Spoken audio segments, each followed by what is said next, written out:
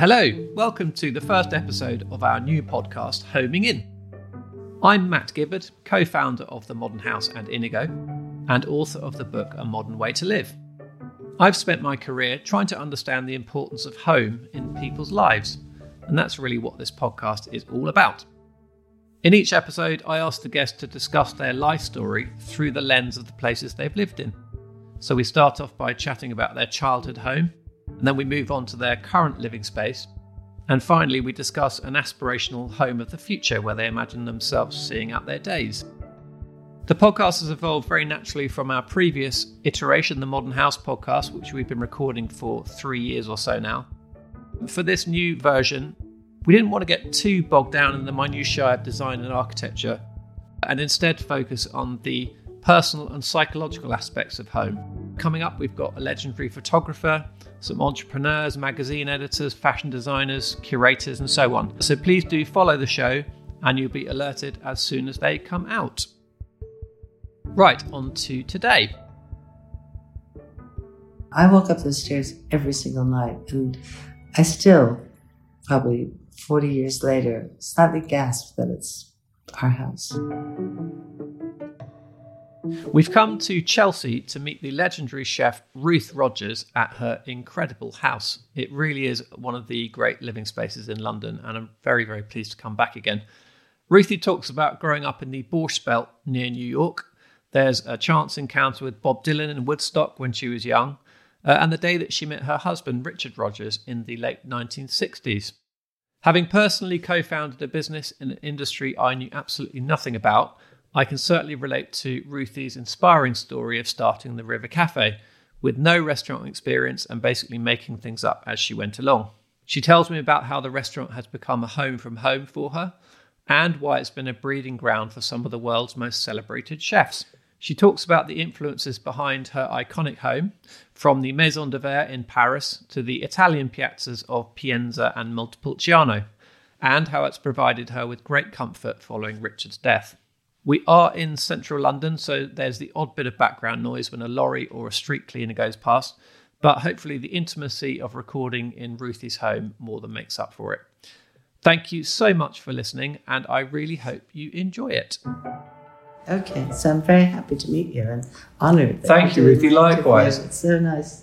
To take you right back to the beginning, tell us about your house that you grew up in. I was born 100 miles north of New York City in a town called Monticello, which was, what they called that area was the Borscht Belt, because it was an area of hotels that mostly first-generation Jewish immigrants, probably my grandparents and their friends, would leave New York and come to. My father was a doctor, my mother was a librarian. We lived in this very small town. I think probably when my father came back from the war, he went there because he had a friend there and thought he would stay a short time, and ended up staying most of his life. But going back to the house, I know that our house was pretty dire because we lived on a main road opposite a gas station. And on the right, there was another gas station coming down a hill. And then there was a farm which belonged to a prison. And so we had a state penitentiary there. I don't think it was for very serious offenders, but it was a view again. We had a garage and a prison in the background. So it's not exactly the most aesthetic place to grow up. So the front of the house was on a little hill. It kind of nestled into a hill. So you climbed the stairs and then you went into the back, and there was just a kind of mountainside of wild woods that we had. So we always played in the woods. My father grew up on the Lower East Side of New York, and I think always wanted to be either a professor of literature or an art dealer, because he was really, really interested in contemporary art. Did you grow up with art around you then? Yeah, I did. So he would go to New York and come back with a very limited budget, piece of sculpture that he would put in the living room, or he would buy a painting by an artist that he liked. And so we had, not a lot of art, but it certainly was an important part of my life. And tell us about the house. What are your memories of it? Well, I probably have, because I left there when I was 10, I probably have a romanticized vision of the house. I think I look at that house as being quite cozy. I had my own bedroom at the top of the stairs. My father, I think in the early years, had a doctor's office in the house. And then I remember there was a dining room, and behind the dining room there was a kitchen. It wasn't an open kitchen, but it wasn't one of those faraway kitchens that you sometimes see in houses. And then there was a living room extension they had added on when they bought the house, which had a big, big window and a fireplace. And it was quite a simple house. And then I think my parents built themselves a bedroom later. I think there's probably something that they added to all the time. And did you have siblings? I have an older brother and older sister. One is 6 years older. My sister Susan Elias, who's a painter, and my brother Michael Elias, who is a writer and went to California.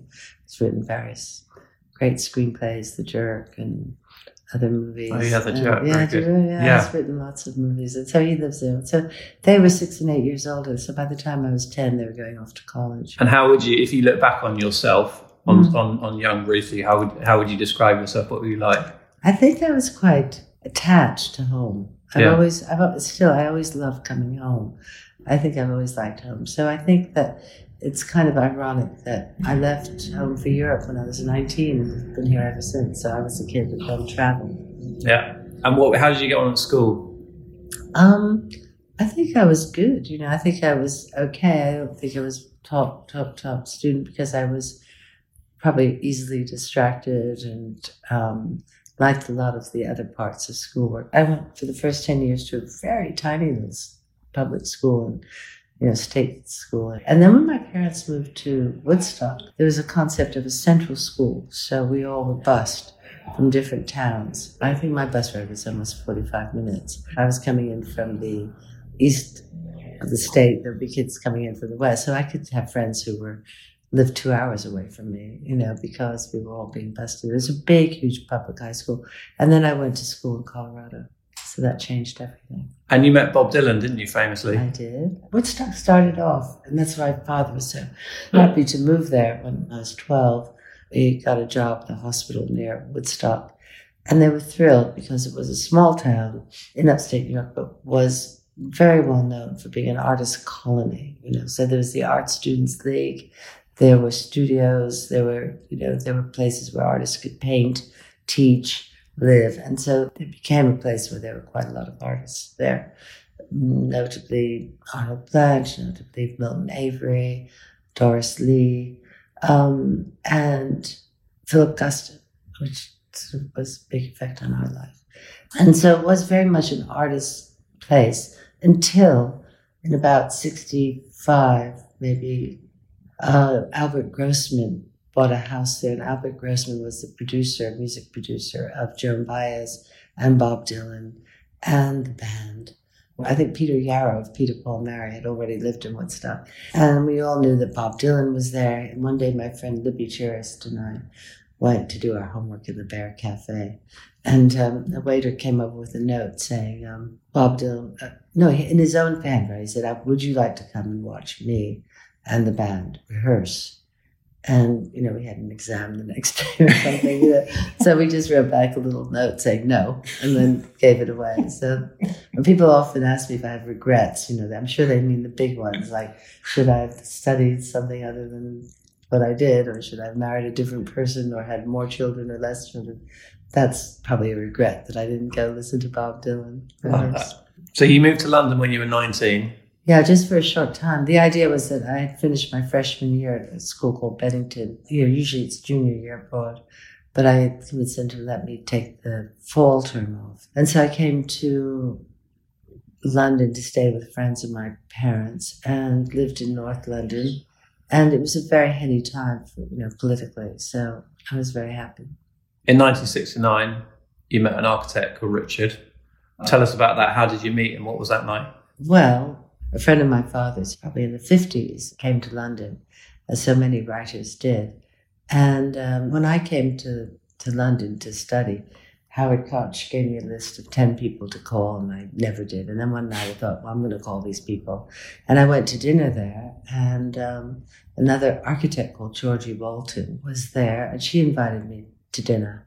at her house, and Richard was there. And so that's when I met Richard Rogers. So that was, I think it was probably maybe the spring of 68. It's late 67, early 68. You ended up in Paris as well, didn't you? Because Richard won the competition to design the Pompidou Centre, which is pretty phenomenal, because he was quite inexperienced at that point, presumably. Yeah. What was that like? Winning the lottery. So, we knew, at that time I was working at Penguin Books. I did go to study graphic design at London College of Printing. And then when I finished, I started working in the art department of Penguin Books with David Pelham.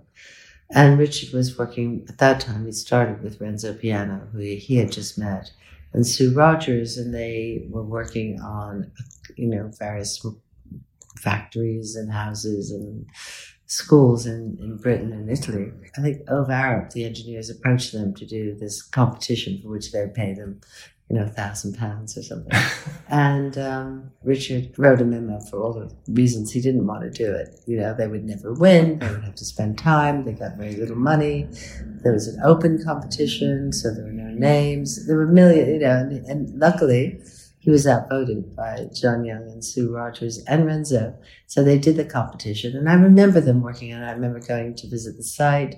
I remember the feeling that, we'll just do this and we'll learn from this experience. And then, I was sitting at my desk at Penguin, and I think Renzo called me and said, sit in your chair, and then wanted to know where Richard was. And Richard was teaching, I think, in Brighton that day. And so there was a flurry of activity trying to get hold of him to announce that actually they won. And after that, again, there was a feeling of, literally the winning lottery. How do you win 681 entries? Their scheme was radical. It had film on the outside, it had an open piazza, it always had the concept of not being a center of culture, but a center for people. Mm. And so, that changed everything, because I kept my job at Penguin, and Richard commuted the first year and a half because we never thought it would end. And the brilliance of Philip Johnson and the jury for us was that they didn't give a second prize, because I think they thought, they'll open this envelope. 1, it won't be French. 2, it might be somebody young. 3, it could be somebody inexperienced. And they'll give it to the second prize, make a second prize and congratulate the winner and then give it to the second prize. So there was only 1 prize. Yeah. That's amazing, isn't it? Yeah, amazing. Courage. The courage of the French also. To say, have an international jury and then say, we'll go for this. Tell me about you, though, in Paris. Did you start cooking at that point? Yeah, I was in Paris, and as I'd done graphic design, they gave me some jobs to do, which was coloring in the pipes of the building, and helping with exhibitions, and it was just such an extraordinary experience for an American person at that point. I was probably 21, living in Paris, having an apartment, and also there was that traditional thing of in Italy where you always go home for lunch. So Richard and Renzo would work all day in the morning, and then we'd all go home for lunch, and we became passionate about eating in restaurants. And it was a time of nouvelle cuisine.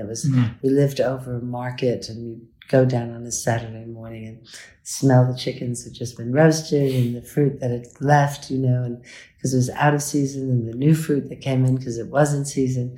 So it was a very heady experience living in Paris. So, but you went down the Italian route in the end. So tell us about River Cafe and the genesis of that. Well, when we came back to London, Richard bought Thames Wharf Studios with his partners, Marco Goldschmidt and John Young. And they had this, beautiful site on the river. They made a green space, and they had, other people working there in the fields of design and art. And so they wanted a place to eat. All sorts of applications came in for doing a restaurant there. And I remember I was skiing with Richard, and I said, the only thing worse than not doing a restaurant would be to have a bad one. These are not good ones. Maybe I'll do it. And I'd always been a home cook, cooking it, as you say. And I called Rose Gray and said, come and meet me. And we looked at this tiny, the size of this room. And so I think it started very domestic scale. We both cooked mostly domestically. The Italian was really to do with Richard's mother. A woman who was born in Trieste in northern Italy, and then moved to Florence when she met Richard's father and lived in Florence. And Richard, in fact, was born in Florence. And she was, it's hard to imagine a young woman, probably, again, in her late 20s, early 30s, coming to London, during the war and coming here and rationing and food shortages. And she used to say her father used to send her candied fruits from Florida. And then apparently she was a very, very aesthetic woman. And she's apparently put Richard in his pram and looked for a view in London. That was always a really touching story, that she looked for a view, because of course Florence is on a hill. But and so she was she had to learn to cook, like so many people. If you don't have somebody to cook for you, you can't afford to eat out, you learn to cook. And so she was a huge influence on all of us. She already had been on me. Wendy Foster, who I mentioned, was married to Norman, learned to cook from Dada as a friend of Richard's. Georgie Walton learned to cook. Sue Rogers learned to cook. We all learned to cook Italian food from Dada. Okay, interesting. I mean, as someone who started my own thing in my 20s and not really knowing what I was doing, what was that like for you? Well, I think two things. I think that Rose did have experience. Yeah. She had some. I had none. I'd worked as a waiter at a restaurant when I was 17 in the summer. The real key to the success of what we did was that we were so small and so limited. And I believe restrictions kind of help you create rather than hinder it. We had the restriction of only being open at lunchtime, and then even only being open at lunchtime to the people who worked in those warehouses. They wouldn't let us open to the public. Yeah. We really were able to grow with the restaurant. So the first 6 months we were open only at lunchtime, and then we were allowed to be open on Saturdays. Then we were open to public. Then we were open on Sundays. Then we were open on night times. So this all became very, very gradual. Why were you allowed to open to the public? What changed? We just went in for planning. When they first were, there was like, no. You have to remember, this is Britain in the 80s, and Hammersmith. I mean, they had Duckham's warehouses there, pumping, oil, horrible smells. But in a way, the idea of an Italian restaurant coming in was more frightening. And I remember somebody, when we went for planning, the planning officer said, don't say that it's Italian. Don't say people come from Los Angeles. Don't say you've been reviewed. Say that you can get there by bus. Say that you'll close early. Yeah. Say that it was just a different time than now. Yeah. London is, everywhere there's a restaurant. Yeah.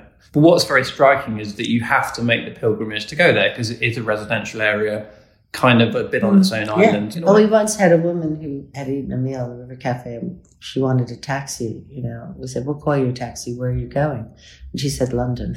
She really thought she was in another, place. And I think over the years, it has become much more accessible. I know you had to drive and did it, but that whole area has become slightly more gentrified, and Hammersmith has Disney there, so there used to be HarperCollins there. So, but we don't just get local people at all. Some people might come out once a month, once a year, once a week. Other people come. We have people come that we just know are going to come every Thursday night and every Sunday night. So I like to walk to a restaurant. If I'm home, people ask me, where do you like to eat? I usually try to find someplace that I actually walk to from my home. But it's nice that people venture out and say they're going to come. Yeah, I'll go a long way to go see it. Oh, good. That's good. I just want to ask you briefly about the design of the space. You talked about how you wanted people to be able to see all the way through the space with an open kitchen at the back. Why did you want it to be like that? I think when we first started it, Rose and I both had open kitchens in our houses, so that we worked on the idea that if you had an open kitchen and you were cooking, then it didn't become lonely or mystified, that people who came in could help you and then sit down, or kids who were doing their homework could peel a carrot and then they go back to their homework, that everybody helped, that it was, it was visible. And so we wanted a visible kitchen. And the very early first one was really tiny. The telephone for making reservations was in the kitchen. You walked in the door and you were almost in the kitchen. That was in the very, very beginning. Everything we did then became more visible. We had a bar that the grill was open and doing the cold sessions on the bar, but then we had a wall the wood oven went into, and then there was a kitchen behind. And then we had a fire in 2008, and we tore every wall down. And so now the theatricality of the restaurant is, and also people like to see what they're eating. You have to be clean, and you can't shout, you can't get annoyed. You can, but at your peril. And also we don't. And I think it's good, that we have doors going onto the river. So, and it can be pressurizing if you do feel whatever. You can go and breathe and then come back. And I think that visibility of the space means that it's democratic. You know, you can see the array of tables that you might want, you know, even though you've been given one. You can say, well, actually, I'd rather sit over there and not have to think there's some special room in the back. Having said that, I like going to a restaurant where I can't see the kitchen too.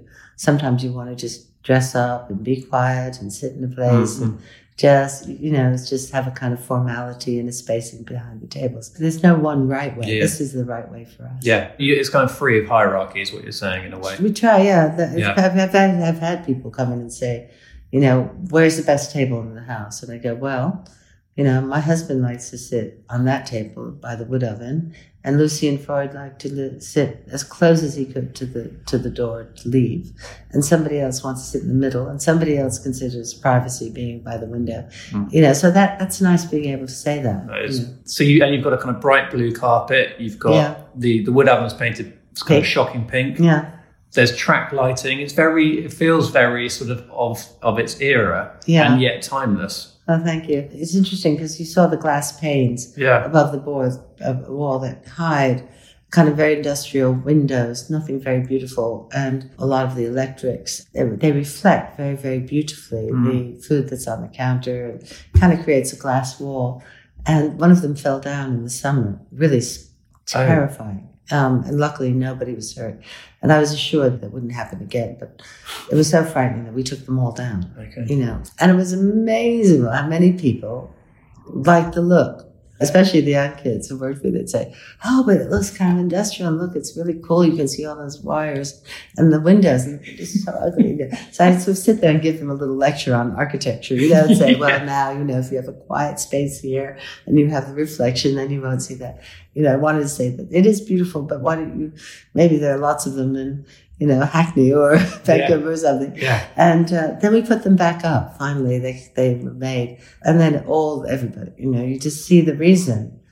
I mean, there's room for everyone. And, you know, and I love going to an industrial loft or wherever it is and seeing the mechanics. But it does have that quietness, I think, of having that glass wall, which focuses you to the wood oven.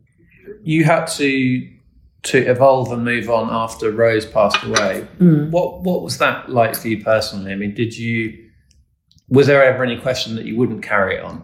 We were, you know, there's this shocking death, the car crash death, and there's a death that you're slightly eased into it. And so we had a lot of not a lot of time, but, you know, time to really think what would happen if Rose wasn't there. And it was unimaginable. And even talking to her, not about her own death, but about the restaurant, was that the greatest tribute to Rose would be to carry on. And I don't say that in that military British way, you know, we must carry on. But we worked 25 years to create the River Cafe and then to close it. And we didn't, you know, it would be a different restaurant perhaps. I often think, what would Rose have done? I often say that.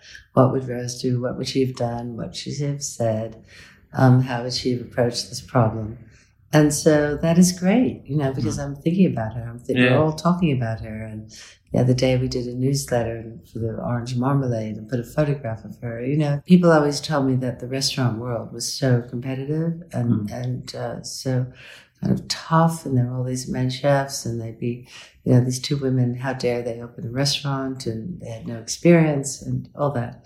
And I have to say that in my 35 years, I have really only experienced support and kindness from other chefs, other restaurateurs. And after Rose died, you know, I often tell the story that somehow I'd be there. And it was really tough. It was terrifyingly tough and sad and emotional. And I'd be cooking, and Jeremy King would be suddenly there. I thought, what's he doing, you know, in Hammersmith? And he said, oh, I just happened to be around the corner. And Nick Jones would call me up. Giorgio Locatelli would say, Ruthie, I have a pasta guy here from Turin, and you should really see what he's doing, and I'm going to send him over. And I just feel now, looking back, I don't know whether they're all talking to each other and saying, we better help Ruthie, but they did. That's lovely, isn't it? I hope that I would do that for somebody else. Well, speaking of chefs, why has that restaurant been such a breeding ground for so many other talents, from Jamie Oliver to Hugh Fearnley Whittingstall and everyone else? Yeah, I'm not sure. I think that because we don't have that traditional hierarchy of sous chef. I don't even know the terms. And there's all these words that you can have. The River Cafe is a family restaurant. It's a cozy restaurant, but it's also very rigorous. So you have to teach people to be able to perform and to cook for people who are coming and spending quite a lot of money, So I think we did spend a lot of time teaching. I think that because when you come to work, you don't know whether you're going to make a risotto or you're going to make a sauce. So we don't do that thing of people and of being on just one section. Okay. And so I think that gives you a sort of perhaps optimism about being able to do things and to have more control and to be trusted, which I think trust is very important. And so I think it also might just be an accident of nature that we had such great people like Jamie and you, and now I'm going to name April Plumfield and Allegra McFady, and I mean, as you say, we could just on and on. It's unbelievable. And there are the chefs who came to work for us who didn't become superstars. Yeah, there are great chefs opening small restaurants in Melbourne. There are people who are working up north. There are people who are teaching, and I think when somebody comes with that look in there and goes, "Ruthie, I need to talk to you," I go, "Oh no, I know what you're going to say. You're going," and then you say, as long as you keep cooking, that's what I hope you'll do. Cooking it's very intense too, which is why I also encourage people to not do apprenticeships. You go to university, go to college, paint for a year, travel, whatever you want to do. But if you start working in that relentless way at age 17, by the time you're 30, you might be kind of tired. How do you choose who you're going to hire? We don't take necessarily only people who are, proven to be great chefs or cooks. We have people who have been doctors or want to change their careers from journalists or lawyers. And, you have to really explain what it is to be a chef. At least we can say you will work in a good environment. You will be paid well. You will have holidays. You will not be allowed to work from 8 a.m. until midnight. And I think until our profession doesn't do that, then it puts off the best and the brightest, from doing this. And we're letting everything else down. So I think that it's our responsibility to make being a cook a proper job. And what do I look for? I look for curiosity, and have they read books by Marcella Hazan? Have they traveled?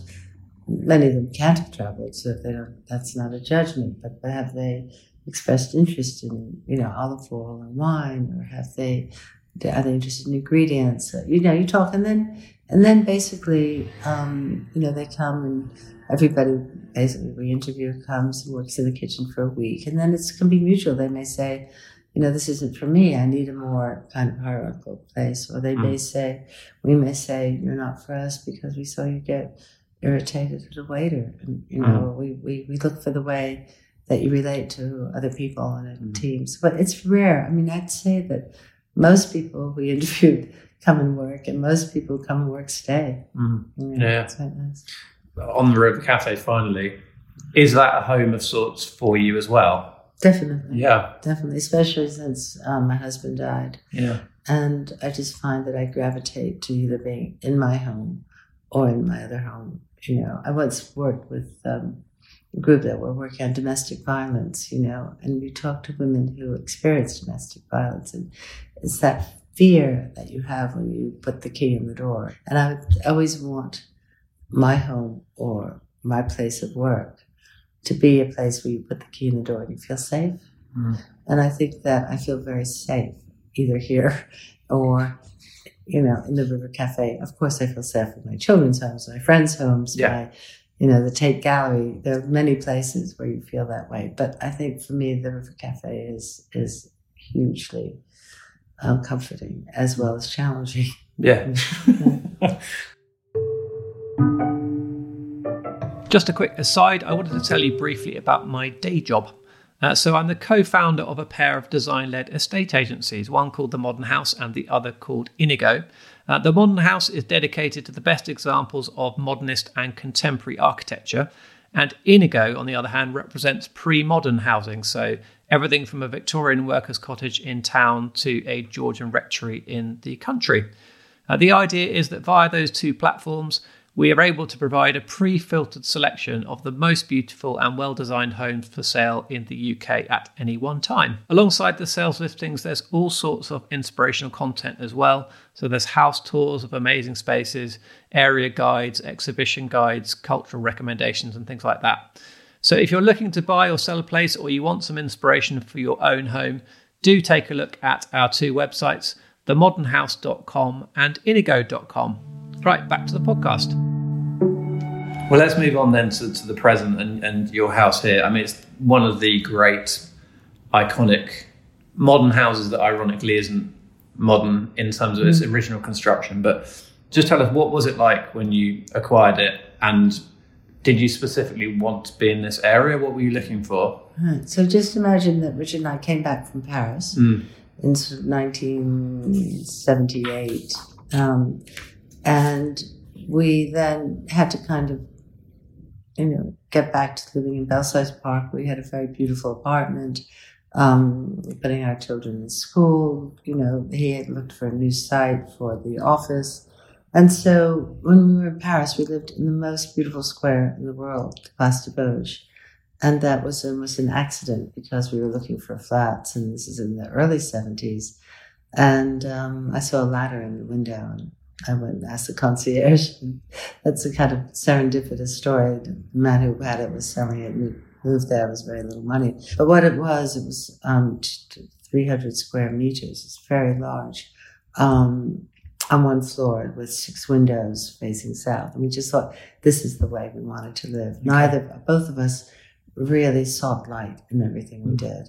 And so when we came back to London and started looking for a house or a place to move to, we wanted to find a place where we had space and light. And I always used to say I wanted a room big enough for my little toddler to ride his bicycle in, and the stairs were something we wanted to avoid. So we looked. And then I remember coming home with Richard and showing him this property, which was 2 houses. I think the first house, the one we're sitting here, Ginny and David Airlie, Lord Ogilvy, bought this one. And then over the years, as their family increased, they managed to buy the basement flat. And then up, they got the top floor. And then she described it to me as a kind of piece by piece. Mm-hmm. And then they ended up with 2 houses. Okay. And 5 children and whatever. And, it's a very elegant house. So we came to look at it. And the thing that really impressed Richard was the fact that it had facing south. It had 4 windows. It had, view. It had light. It had quietness, which was on this side, facing Burton Court. And then the craziness of, even more so than the King's Road, of kind of lively. And as we had, it's a grade 2 listed house, but we had the Preservation Society, whatever it was, come and look, and there was nothing left to preserve. There was no molding, there was no height, there was nothing really that told you about what it was like to live in, late Georgian, early Victorian times, I suppose. So it gave the potential to really keep the exterior, but make a space that would be conducive to the kind of life we wanted, and which is to be open, noisy, children's space. Probably lack of privacy, whatever that we had. And so we bought it, then the work began. And so we changed it all. Richard decided the garden was north facing, and it was in the basement, and there was no light. Mm-hmm. And so we made that the entrance. So you came through this very narrow, almost what was a service door in the back. And then it explodes into this space, which was a glass roof covering what was the garden. We had no trouble with planning. Planning with a sense of humor, because he said, as long as you don't put pipes on the outside, you can do what you want.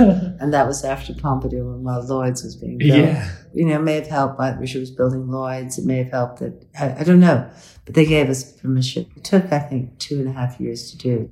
Somebody once asked my little son, Rue, how's your house going? Your new house. And he went, slow. We changed it. We did it. Richard took out all this ceiling, and we did it together. And people always say, how is it working, on a house? And I think working on a house it's very optimistic because you're imagining yourself in the future. You're thinking where you'll be sleeping, where your kids will be eating. So it's fun. So was it an obvious move to you and Richard to take the floor out and make that double height living space? I was worried about it. I remember in the early days, Yeah. I was quite worried about a high volume, and the proportions are actually quite beautiful. Whenever I used to, Richard, not very rarely, Richard and I would have an argument, I'd say, one day I'm going to just put that ceiling back. You're going to come up from work and that ceiling will be there. Yeah, but it is beautiful. I love the high ceiling, and it gave us the mezzanine, which we wanted to have. And I think he was so influenced by the space and the time. He was influenced. He really loved the Chirot House. I don't know if you know it in Paris. I do. I've never been. The Maison de Verre. Yeah. And the idea of a long, a lot of glass wall, and Richard always referred to it as a piazza, which I loved. Yeah, he did. Yeah, what did he mean by that? What he meant was that when you walk in, there's a kitchen. You walk into a space, and you don't go down a hallway and sort of go through a door. It explodes. You see who's there. You see who's eating. Somebody's, as I say, maybe peeling a carrot, or somebody's doing their homework. There's a kind of gathering, and Richard himself really liked to work with noise around him. I can't, but he was never happier than sitting up at his desk and having everything going on around him. So he worked on the mezzanine. Yeah, he did. Okay.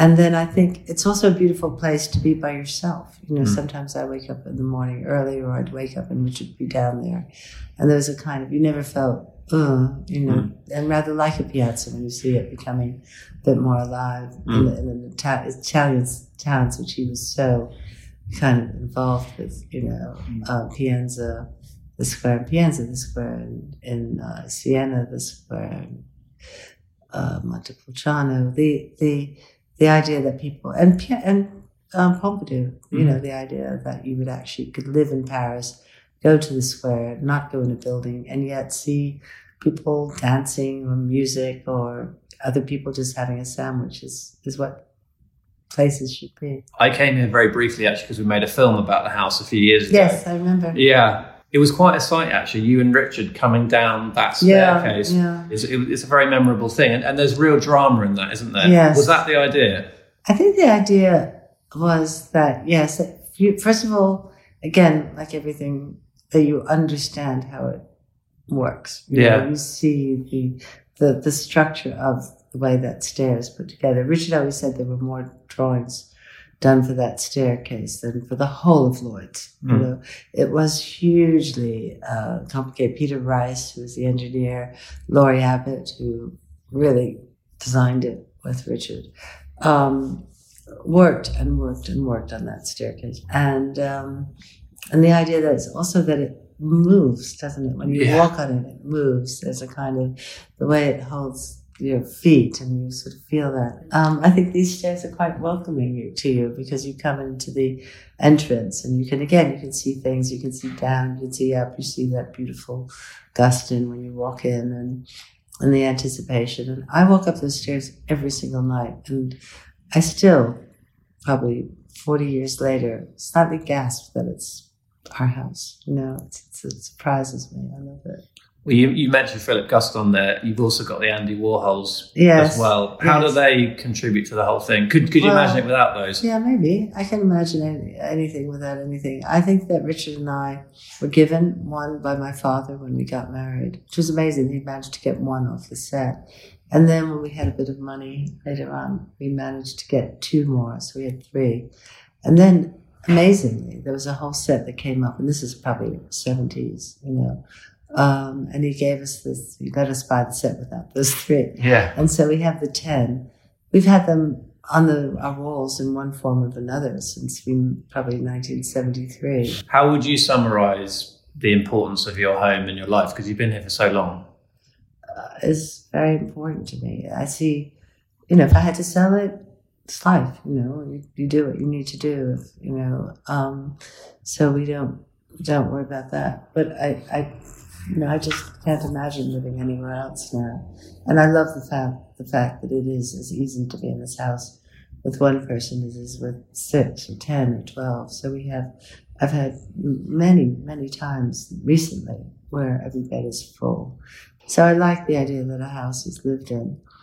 And it reminds me of Richard. I think about Richard and I in different places in the house and what we did and what he did. All very happy memories, and also, I was in this house when I was told a grandchild was coming. I was in this house when, a close friend died. We've had weddings. We've had, it's important. Mm. How does it feel without Richard here? Because it's that's obviously a big change for you. Does it work as well for you on your own as it did? Yeah, I feel the house is a great comfort to me because it so much reminds me of when Richard was here, and when he died in this house. He died in my arms in his bed, and so it's very important. And I think that change is important too. We can all think this was what it was. This is how it is now, and maybe something else soon. I have no idea what change does, and I think it's a lived-in, loved house full of happy memories. And looking forward to the future, if you could sort of draw yourself or imagine yourself a different place that wasn't here, okay. what ingredients might be in there? What would be the important things? As I said, like neighborhood. I like being able to. I wouldn't want to be in a penthouse on the top floor of an apartment building. I like being kind of near the street. Okay. I like being able to walk out of my front door and be buy a liter of milk, or more and more frequently in the King's Road, it's a pair of tights or a jacket or a dress or a blanket. There's just so many clothes shops, but I love being able to have a coffee or meet a friend down the road. Yeah, I love urban life. I really love urban life. So you wouldn't live in the countryside? No, a definite no. I'm intrigued as well by your own aesthetic, because Richard's aesthetic was so identifiable, and particularly the colours. Yeah. How would you summarise your own aesthetic? Left to your own devices, what would the space look like? I think Richard and I really agreed. We kind of I love colour, maybe not as traffic lighty as Richard. I used to say he dressed like a traffic light, the yellows and the reds and the greens. Clothes-wise, I like simple. I'm wearing a jean skirt and a sweater, which I basically wear every day. But neither of us really like clutter. I like having my granddaughter's drawing next to my bed, and I like having another child's. I have a teapot that Abe made when he was, 14, and I've had that. So I like that, but I think we don't have a lot of stuff, So what would be the most important possession to you? I have quite a few. I have a box of pencils, colored pencils, that I'll show you that Norman Foster did for Richard's 70th birthday. Oh, wow. In which he wrote on each pencil something that they had done together or that Richard had done. It's really, I'd reach for that in a burning fire.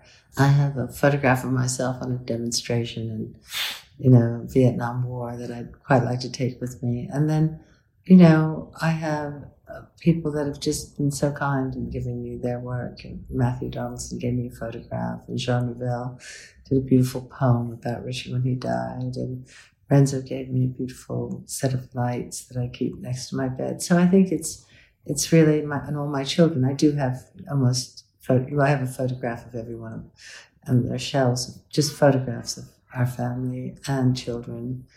So I think those kind of possessions are important. When you look back over your life, what do you think gives you the most pride? My children. My children. All of them. My children, my stepchildren, my grandchildren. I think they're amazing. I think they're so resilient, and they're so creative, and they are kind.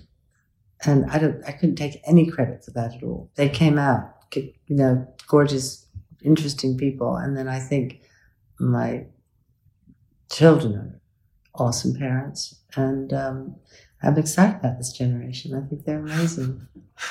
Ruthie, thank you so much. It's a very big thing to welcome someone into your home like this. So we really appreciate it. Thank you. I'm such a fan of the work you do. And it was just to open up Instagram or whatever you see. When you see Modern House, that somebody's really thinking about architecture and living and aesthetics. What you're doing is kind of amazing, and pushing forward an aesthetic and a philosophy that we need. And hopefully, Britain is changing and taking modernism seriously.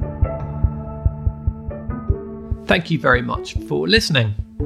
To see some photographs of these spaces we've discussed in this episode, please head over to the Modern House website via the link in the show notes. Homing In is produced by Feast Collective and the Modern House, with music by Father. Please do remember to follow the show, and if you're able to leave us a quick review, that would of course be much appreciated. Thank you so much, and see you next time.